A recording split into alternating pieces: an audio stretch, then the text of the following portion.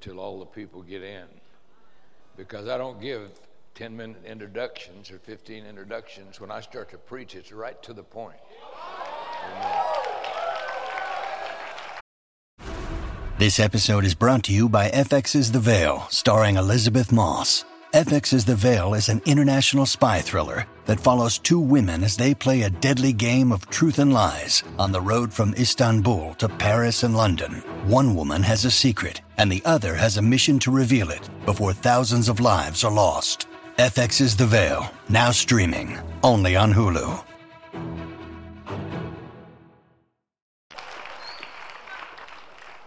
The book of 2 Peter, chapter 1, if you want to turn there with me. I flew over from London yesterday, and I'm sitting here, and so these airplanes today, I'm in business class. I get upgraded. I fly so much, and so I'm watching the guy to my left. He's got a screen, this big.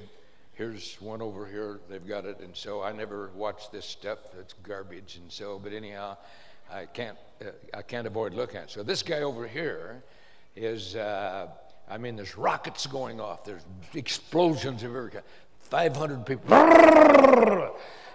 and pyrotechnics of everywhere. This guy over here, there's, it's magic of some kind, he's transitioning, he's this, and then he changes into this, I don't know what all about. But Steven Spielberg has become legendary for his ability to entertain people with his pyrotechnics. And that's what we're watching, is this entertainment that's going on there, capturing the attention of the people that are there. So what's happened is it's influenced this generation. To many of our generation live in a fantasy world. They've watched television or movie all of their lives, and so this is fantasy. You talk about fantastic thing that got we saw Steven Spielberg, and so. But I want to tell you something. There's something about the gospel of Jesus Christ that is so powerful. And so gracious that the Holy Spirit can lay hold of the minds of this generation. But it'll only be done if you preach the Word of God. This is a storytelling generation. They want to captivate people with fantastic stories of some kind, and that may be entertaining and may even be interesting. But the Holy Spirit only anoints what's in this book. All the preachers, I want you to hear what I'm saying and take to heart. Because Peter writes here, and as he writes, he says, we've got something that's greater than anything that man can produce. And he writes about it here in 2 Peter chapter 1. Beginning with verse 16. Follow with me. For we did not follow cunningly devised fables when we made known to you the power and coming of our Lord Jesus Christ, but were eyewitnesses of his majesty. For he received from God the Father honor and glory when such a voice came to him from the excellent glory, this is my beloved Son in whom I am well pleased. And we heard this voice which came from heaven when we were with him on the holy mountain. And so we have the prophetic word confirmed, which you do well to heed as a light that shines in a dark place until the day dawns and the morning star rises in your hearts.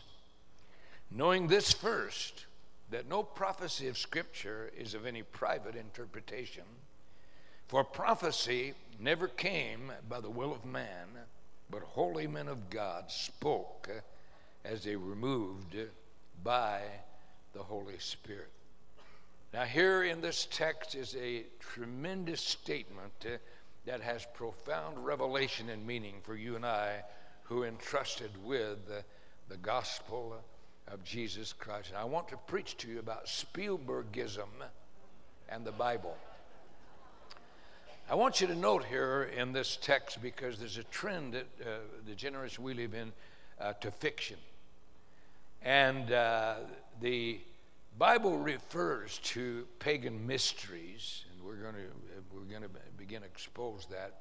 When Paul wrote the Bible, it was very common for them to do in the theaters, plays which are called the Eleusinian mysteries. These were mystery plays. And there was elaborate costumes. There were masks that they wore that deflected the voice of the actors that were there. And the costumes and all this is how they entertained themselves, was with the Eleusinian mysteries. It's play acting. This is where the word hypocrisy comes from. It is play acting, because they wore these masks and they deflected the voice. And this is where the word hypocrites is where that comes from.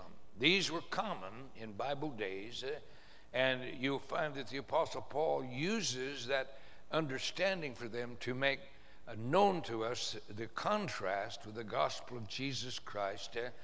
And in the times of the writing of the scriptures, the Jewish Talmud has writings by the rabbis, and it's filled with silly legends that are there. And Paul refers to that, and our text refers to it. So here's a crucial issue, because the gospel of Jesus Christ is supernatural. Are you listening to me? The gospel of Jesus Christ has with it a spiritual dimension. It is supernatural. That's why Jesus said to Peter, Peter, flesh and blood didn't reveal this to you. You didn't get this with some kind of knowledge that come. The reason that you have this, when he confessed you're the Christ, the Son of the living God, you have received a revelation from God. It's supernatural. Didn't come by natural means.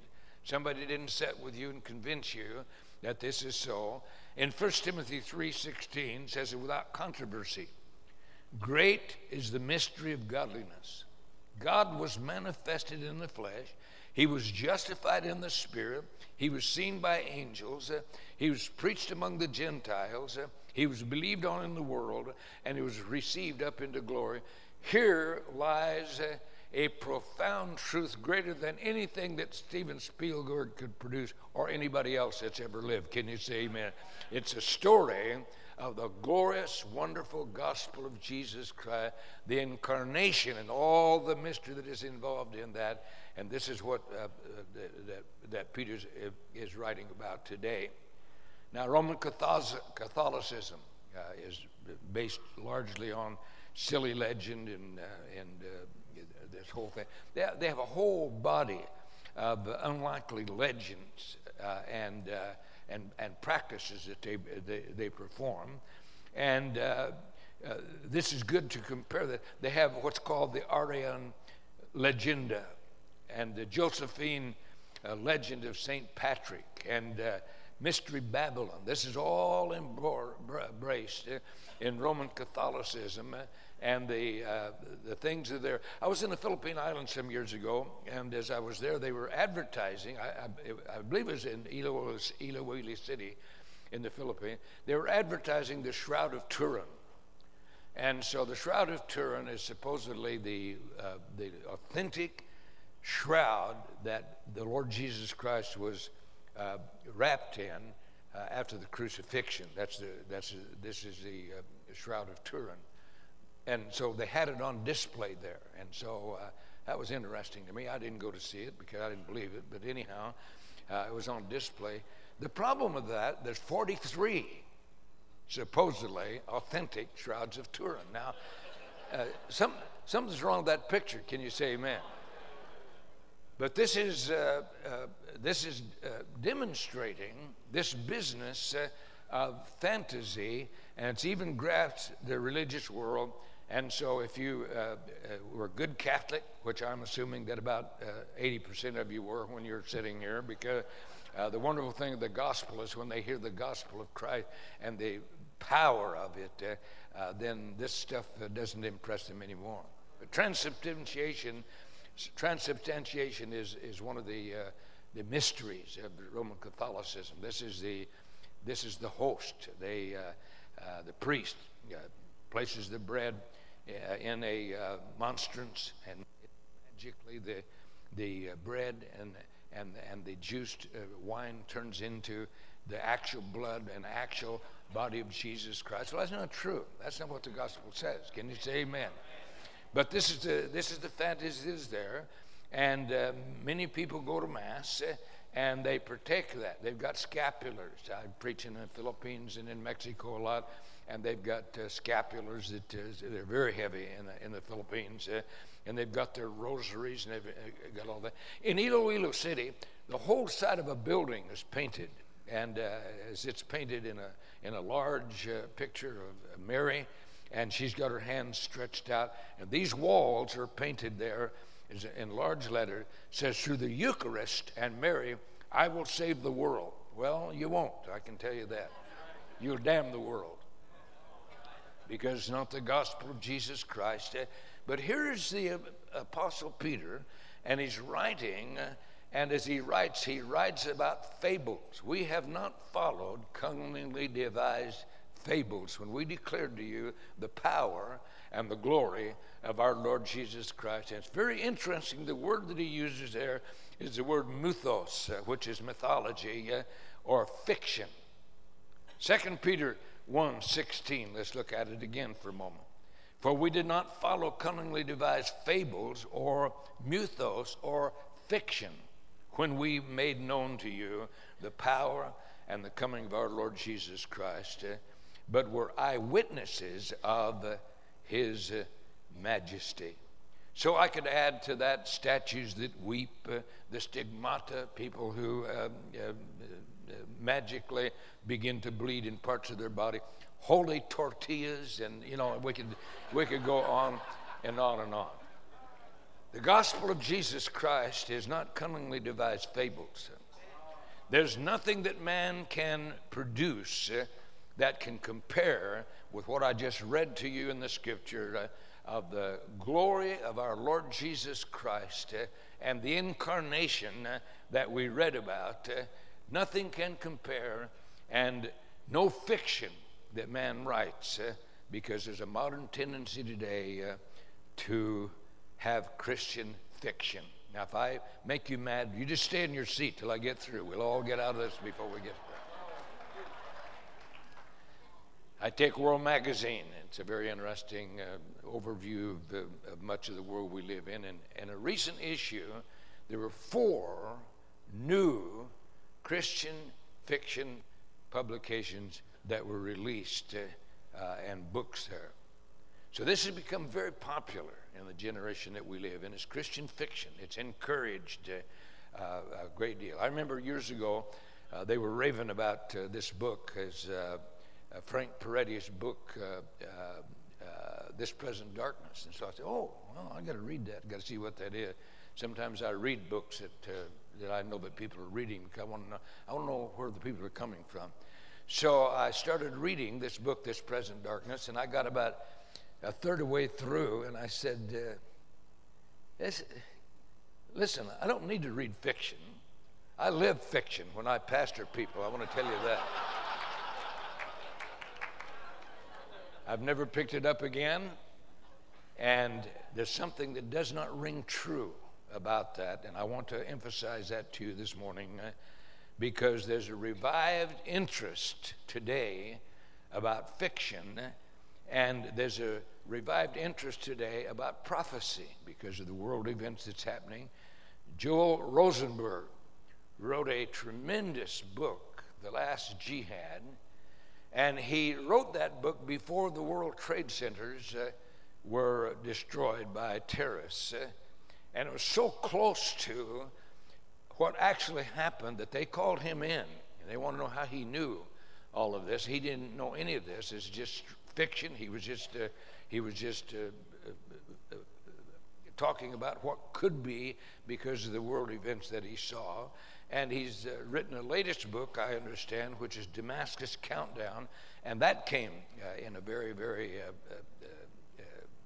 strategic time with all the upsets that's going on in Syria. And this is an interesting example, but this has become very, very popular today as Christian fiction. Part of it was the success of that. Many times, churches have used the Left Behind series. How many of you have ever seen any of the Left Behind series? Let's see it. I'm not going to give an altar call. I'm just asking you.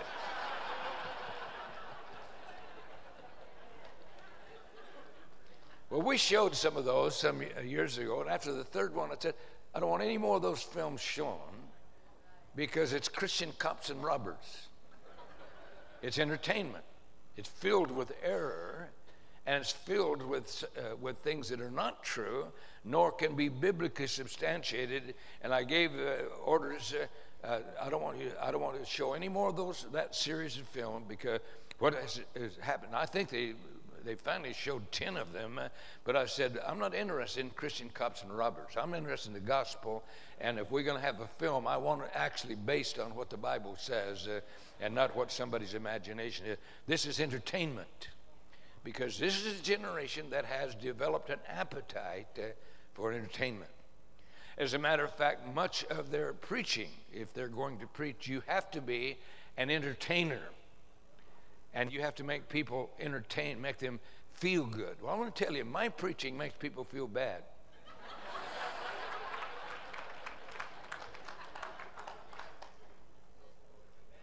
So what we have here is a departure from the biblical story. I had somebody come, I don't know, 3 or 4 or 5 years ago, said, Pastor, have you read The Shack? I said, no, what's The Shack? Well, they were giving me, and so I'm reading now, and the commentary say, well, The Shack has some redeeming value. I'm sorry. It's a lie. It's a fantasy. It's nothing but entertainment. And we're flooded in our generation with fiction. You got become popular again, the book of Enoch, the last gospel of Peter. And the latest one came out that Mary is Jesus' wife. And so that's garbage. Can you say amen? When you read garbage, that's what you have inside is garbage. And so here are some flagrant examples of the contrast. Somebody gave me a book some time ago. How many of you ever shown the Prosperity series by John Bevere?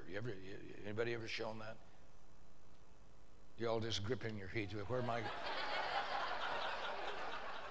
Somebody gave me a book by John Bevere, and they said, you ought to read this book. This is a tremendous book. And so I started to read it, and it dawns on me that this is a man, he's writing parables. And I got about 5 or 6 chapters in when it dawns on me, this is not true.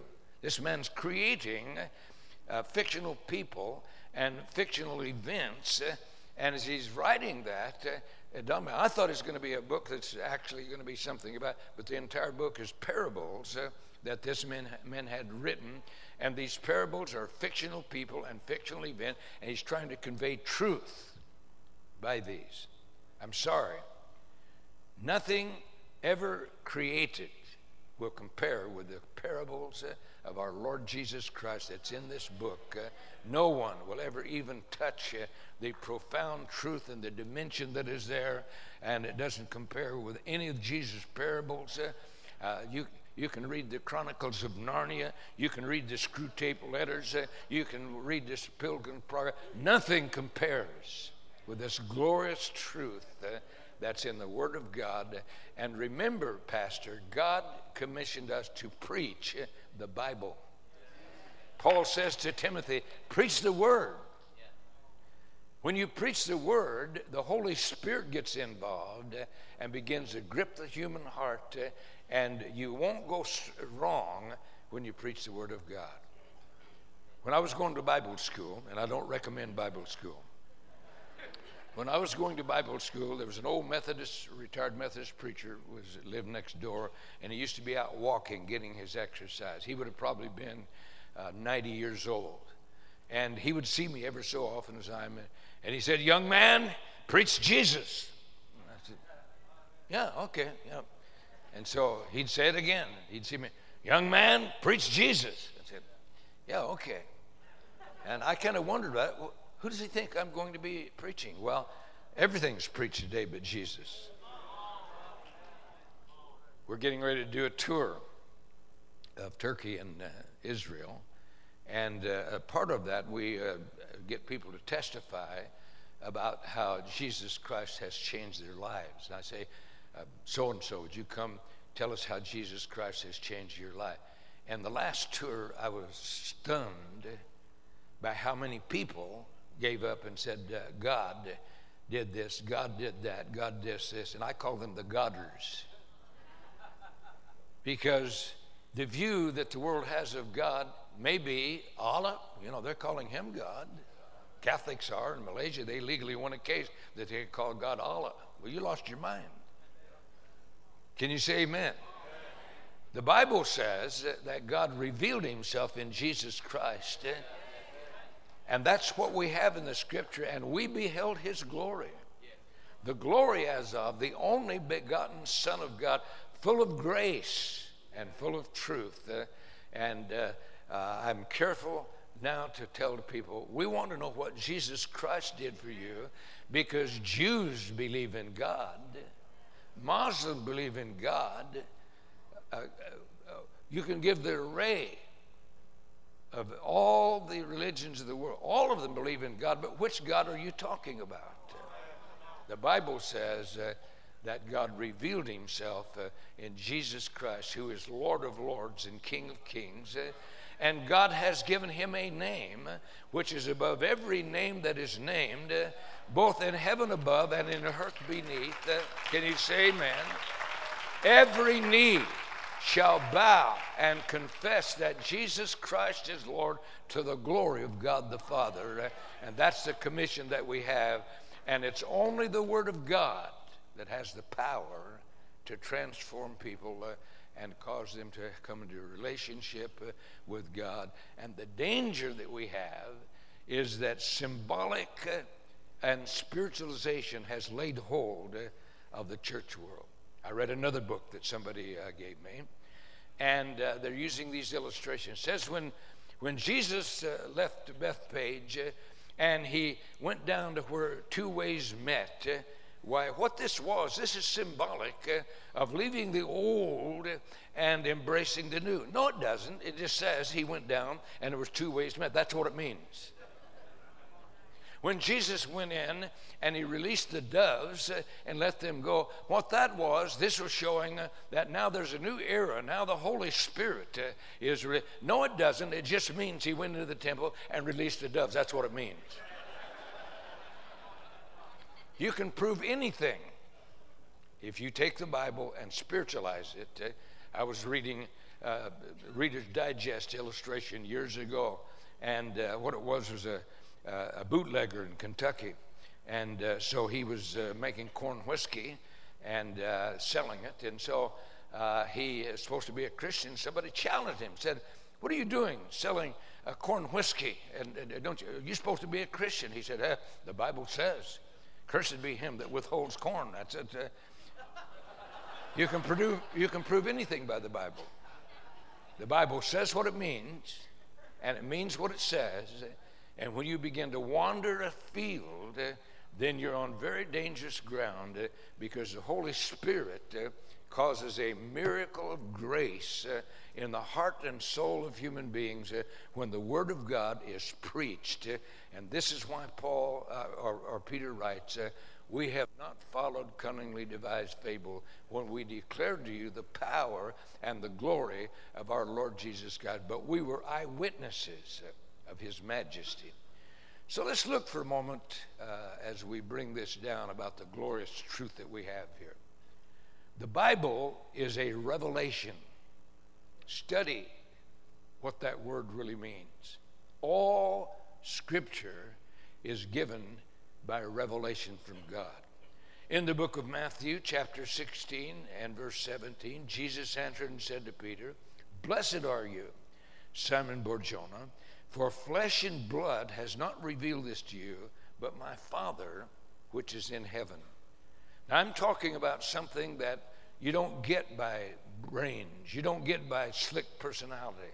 You don't get by any other means but by the Spirit of God laying hold of you and revealing to you who Jesus Christ is and the glory of his purpose and ministry for us in the Bible. Remember, the Bible is anointed by God. Today they're shoving aside the Son of God.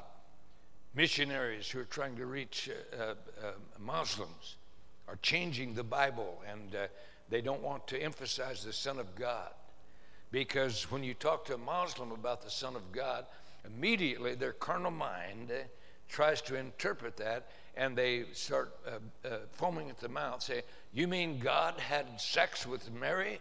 No, this is the incarnation. This is the glorious mystery that I read to you in the scripture, and read about this glorious and tremendous truth, and we have it clearly written here, and that's a miracle that the Holy Spirit uses about Jesus Christ. And if you're born again, sitting in this building today, you are fortunate above all the people that are on the face of the earth, and don't try to change it to make it easy, because that's what it said. It just clearly declared that in the Gospel of Matthew tells us this is the fulfillment of the prophecy given by Isaiah 7:14. "Behold, a virgin shall conceive and bring forth a son, and you'll call his name Emmanuel." And Matthew repeats that because the prophecy was and said that, and repeats that revelation. This happened. This is fact. This is not fantasy, and it's a mystery. It's a mystery of the truth of God by revelation of the Holy Spirit. And Paul prayed in Ephesians 1:17, and he said that the God of our Lord Jesus Christ, the Father of glory, may give to you the spirit of wisdom and revelation in the knowledge of him. When Jesus spoke the parables, he said to the disciple, "It's given unto you to see and to believe, because there's blindness given to those who do not receive the parable, but you see." When he said those words, he's talking about something that is the foundational element of Christianity, and God-given supernatural understanding. And when he said to the disciple, "You understand," as I explain these to you, you understand, but to these people it's not given them to understand, but blindness. And this has to do with a spiritual transaction that has to do with the will of God and the will of man that's surrendered and saying, "God, show me your revelation." And Paul prayed, "I pray the spirit of wisdom and revelation may come to you in the knowledge of God." Now let's come back to the text for a moment, because here's a historical fact. This historical fact is eyewitness accounts of men who had an encounter with our Lord Jesus Christ. Listen to the text, 2 Peter 1:16 through 18. "For we did not follow cunningly devised fables when we made known to you the power and the coming of our Lord Jesus Christ, but were eyewitnesses of his majesty. For he received from God the Father honor and glory when such a voice came to him from the excellent glory, 'This is my beloved Son, in whom I am well pleased.' And we heard this voice, which came from heaven, when we were with him in the holy mountain." Now think about this for a moment. Let's catch this scene. You read the Bible, you can read it for yourself. Peter, James, and John go up into the Mount of Transfiguration, and the Bible says, while they're standing there, suddenly Jesus is transformed before them. He'd said to them, "Some of you are not going to die until you see the kingdom of God come in power." This follows in context. He's transfigured before them. His garments became glistening white as snow. There's a glory that surrounds him, and Moses and Elijah are partakers of this wonderful dimension, and as they see that, they are stunned. This is greater than any Spielbergism you can see. They are stunned as they see this, And they write about it. All of them write about it. And as they write about that, Peter said, "Hey, Lord, let's make 3 tabernacles, one for you, one for Moses, and one for Elijah." And a voice came, "This is my beloved Son, in whom I am well pleased. You hear him." Think about this scene for a moment, because it has tremendous meaning for you and I sitting in this building as we're reading these words written by the Holy Spirit, and we're reading the personal testimony of someone who experienced this wonderful glory of the revelation that came from God the Father, and the confirmation, because God's voice was audible, and he says, "This is my beloved Son, hear him." John writes about this in 1 John chapter 1, verse 1 through 3. Listen, "That which was from the beginning, which we've heard, which we've seen with our eyes, which we've looked upon, and our hands have handled, concerning the word of life. The life was manifested, and we've seen and bear witness and declare to you that eternal life, which was with the Father and was manifested to us. That which we have seen and heard, we declare to you." So here now is the glorious truth that we have. This glorious truth is those who experienced it. They write this experience and put it down, not only the fact, but they write the glorious and wonderful dimension which the Holy Spirit will trigger in hearts and lives that will simply turn in faith and believe the gospel of Jesus Christ. A transformation will happen. When the missionaries who are to Muslims are trying to adapt, and they're trying to change the word so the Muslim will accept it, one of the translations, and I can't remember how many times it says, I think it's 7 times, says specifically, Jesus Christ is the only begotten Son of God. Now, I don't care what Larry Heck says, there's many begotten sons of God. The Bible says there's only one only begotten sons of God. Can you say amen? Says it, and says over and over and over again that Jesus Christ is the Son of God. Now, when we read that, here the Muslims now, they want to change that. One of the translations is, Jesus Christ came out from God. No, that's not the same. You know, you came out from a restaurant maybe last night. That's not the same wording. The wording is that Jesus Christ is the only begotten Son of God, born of the Holy Spirit, fulfilled 700 years of prophecy from Isaiah, that a virgin shall conceive and bring forth a son, and you'll call his name Jesus, for he will save his people from their sins. That's specific. That's what the Bible said. And this is the wonderful truth that unless you believe that, I don't care what you call yourself, I don't care what you do, you're not born again. That's the testimony of God from the Holy Scripture. So let's ponder for a moment as we're looking into this, because God's written word is objective truth. There's 2 kinds of truth, and one is objective and one is subjective. Objective truth means it comes from outside of human beings. It comes from outside and penetrates. That's objective truth. And what we have written in the Bible is objective truth. It did not come from man. Man didn't figure this out and say, oh, let's see, you know, I think I'm going to write this wonderful story. Wouldn't this be a great drama? And no.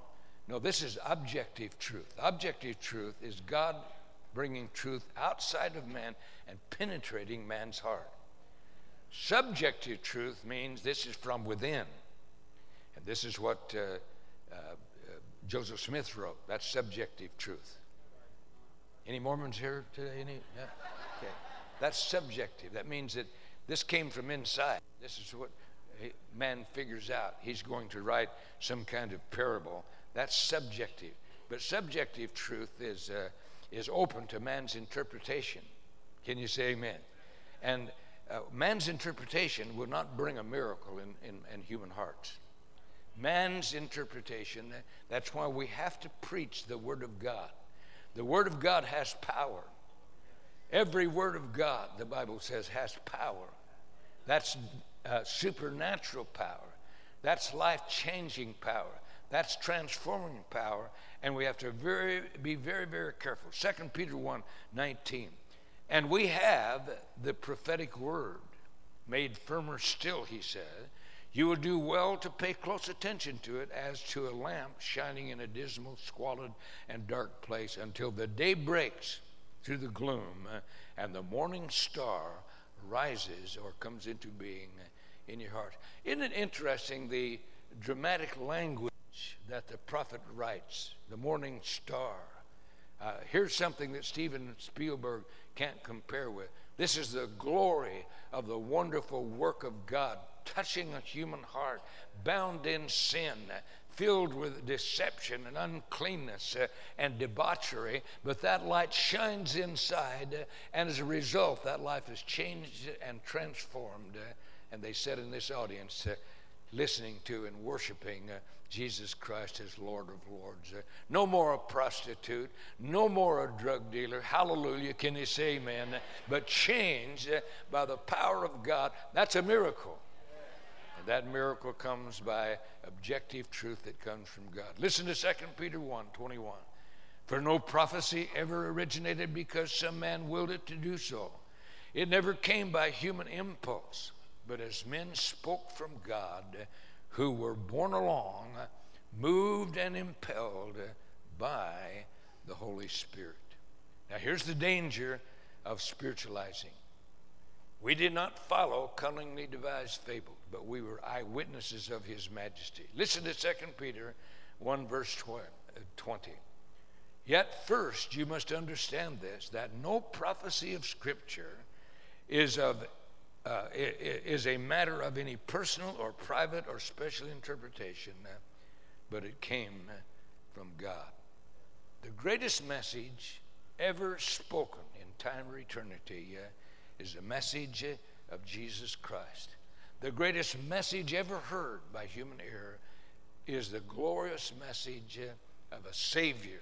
God so loved the world that he came into the world, gave his only begotten Son, that whoever believes in him will not perish, but have everlasting life. And Paul adds to this, by which you are saved. Spielbergism in the Bible, that's the choice that's made in this generation.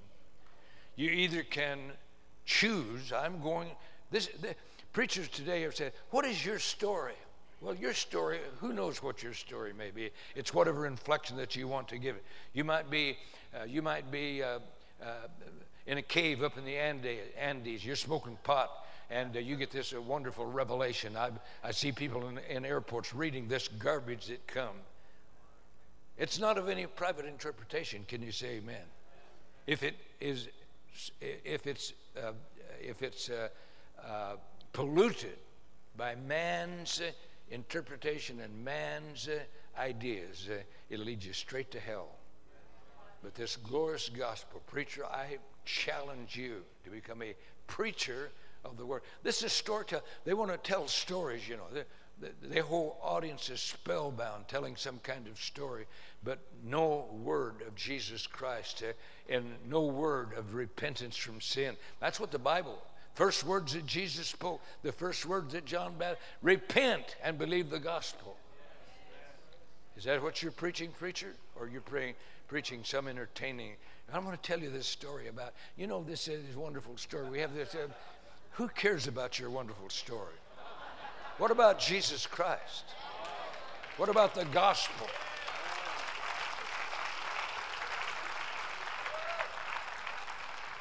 This is a generation that is addicted to entertainment. They want to be entertained. But I want to tell you, they desperately need to be transformed by the power of God, and that only comes as we preach the gospel of Jesus Christ. I want every head bowed. I want every eye closed. No one moving around for the next couple of minutes, and the Holy Spirit deals with hearts in this building today. Maybe as you're sitting here, you're not right with God. Maybe you came this morning, you're backslidden.